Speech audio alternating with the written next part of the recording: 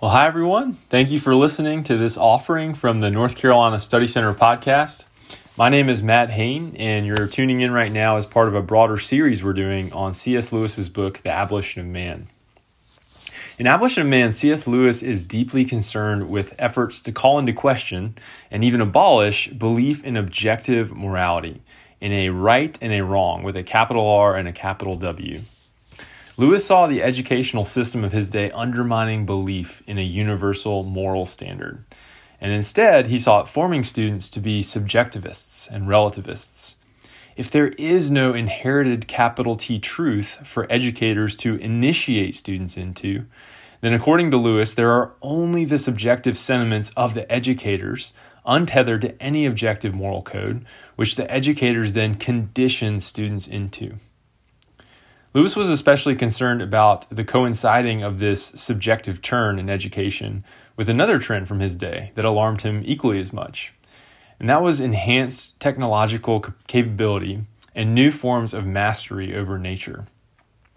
So in Lewis's day, scientific advancements had brought forth not only the locomotive and the typewriter and penicillin, but also the machine gun, mustard gas, and soon the atomic bomb. Lewis had fought in World War I. He knew these things very personally. Ever-enhancing technological capabilities paired with waning belief in objective morality was a horrifying recipe in Lewis's mind. Lewis scholar Michael Ward writes that in Chapter 3 of Abolition of Man, Lewis goes into full-on prophetic mode as he paints a dystopic portrait of where he saw these trends heading in the future. He writes in Chapter 3, this is Lewis, "What we call man's power over nature turns out to be a power exercised by some men over other men with nature as its instrument. Man is as much the patient of this technology as the possessor of this technology." So in other words, Lewis is saying that the power dynamic here isn't simply between all of mankind on the one hand and nature on the other hand, but rather between two different types of human beings, two different classes of human beings. Men who conquer nature on the one hand, and other men who are subject to the men who have conquered nature. Not all men have power over nature. Many are subject to others' power wielded through conquered nature. Lewis gives the airplane as an example from his day to illustrate this. In one sense, the invention of the airplane is the remarkable story of man conquering a new domain. The sky, a new realm of nature, has been conquered. In another sense, however, the invention of the airplane is the tragic story of one group of men, those with superior air power and bombing capacity, now having the ability to conquer another group of men, those who are subject to the bombings.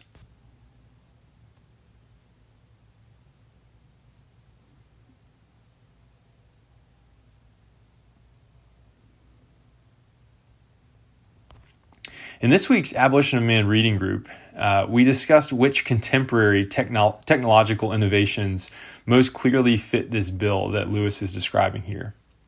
To a T, almost everyone in the group pointed towards digital screen technologies as a great example.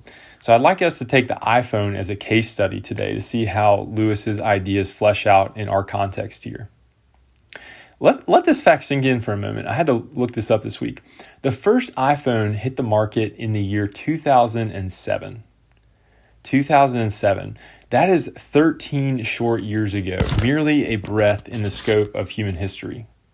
And yet in 13 short years, the iPhone, along with other digital screen technologies, have fundamentally reshaped our patterns of communication with one another, the way we relate to other people, in our day-to-day life, or maybe better to say our minute-to-minute life, because we're on our phones minute to minute. The iPhone is certainly an astounding feat of man's power over nature, in one sense. To have access to the internet, to hundreds of contacts that you can call with a button, to maps of anywhere in the world, to a high-quality camera, all in one sleek device, this is remarkable, even though we tend to take it for granted now. This is an amazing example of man's power over nature. However, Lewis's diagnosis, I would argue, also rings true. The iPhone turns out to be not merely a feat of man's power, all of man's power over nature, but rather it turns out to be a power exercised by some men over other men with nature as its instrument. Alongside the many conveniences that our iPhones deliver, reams of commentators have noted the numerous devastatingly harmful effects that accompany digital screen technology. This is especially the case in teenagers whose minds are still developing, they're impressionable, and they don't always have the maturity to know how to use these devices responsibly. So take just a few examples of this. Addiction. A 2019 study from Common Sense Media found that the average teenager spends 7 hours and 22 minutes on their phone each day for screen time. And this is purely for entertainment and communication. This does not include schoolwork. 7 hours and 22 minutes, the average daily screen time for a teenager today, as of 2019. We are addicted to our phones, especially teenagers. Also, here are rates of pornography. I didn't look up statistics on this, but I'll speak more anecdotally from my ministry at Chapel Hill. Pornography has long been a struggle, especially for teenage boys and college men. But I can tell you from working in college ministry that the fight against pornography use is more of an uphill battle than ever. Students now carry this temptation with them constantly. It is at all times in their pockets, one click away. And the rates of pornography usage amongst especially men today are more challenging and saddening than ever before. A third instance of the effects of digital phone technologies like iPhones on us, social media-induced anxiety. In 2017, The Atlantic published a widely popular cover story titled, "Have Smartphones Destroyed a Generation?" That article, which was written by San Diego State University psychology professor Jean Twenge, summarized the scientific correlation that links teen mental health with technology and suggests strongly that the answer is yes. iPhones or smartphones have destroyed a generation.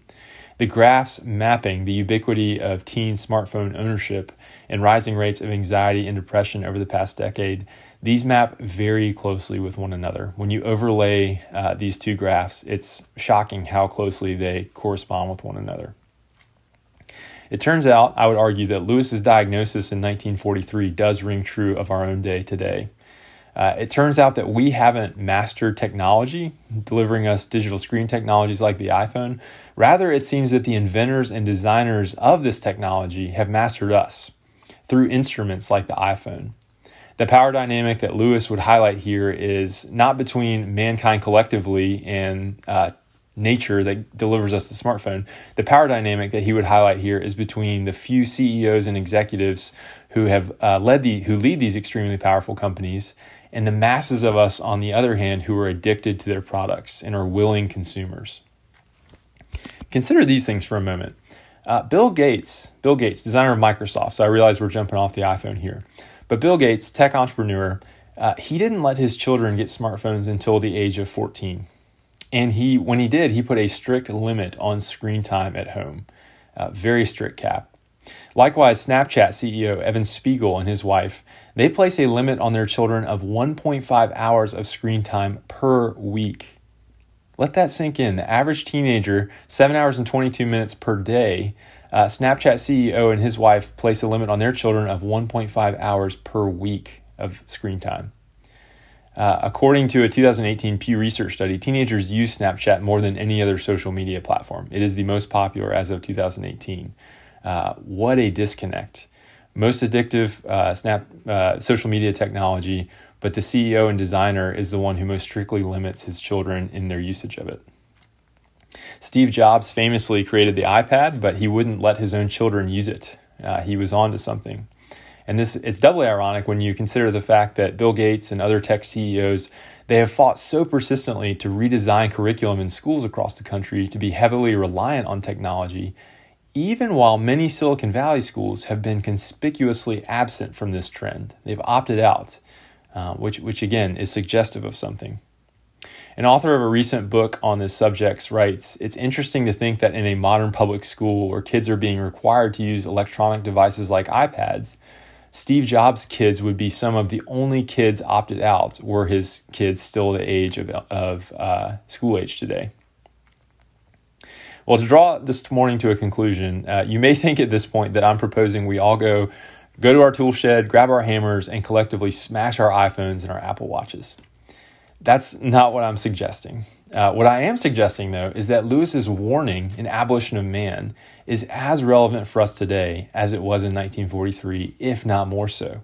Our context has changed. The ways we're mastering nature today has changed, but the diagnosis rings every bit as true. We need to ask ourselves some hard questions. Do those who design the products we're addicted to, do the Steve Jobs and the Evan Spiegels and the Bill Gates of the world, those who wield unparalleled cultural and economic power, do they live and believe in natural law, in an objective morality, in right and wrong with a capital R and a capital W, in good and bad? That is one question that Lewis would ask of them. If we're going to let them have this much cultural power, are they using it in a responsible manner? Do they run their companies and their philanthropic foundations accordingly? Is there a moral standard or a moral code to which they are seeking to ascribe to? Are we aware of the ways that we, and especially all of our college students and our children, the next generation, are being remade in the habit-forming images of the products that we're often uncritically consuming? I'll close today with a plug for a book by Andy Crouch, The Tech Wise Family. Came out a couple years ago, but kind of takes this insight from Lewis, you could say, from Abolition of Man, and just writes about ways for us to be responsible in the way we consume these products now. I hope this has given you something to think about today that's interesting. Lewis has much more. His diagnosis goes much further, and so we're going to continue for the rest of the week, and invite you to join us for those going forward. Have a wonderful day, and thanks for listening in.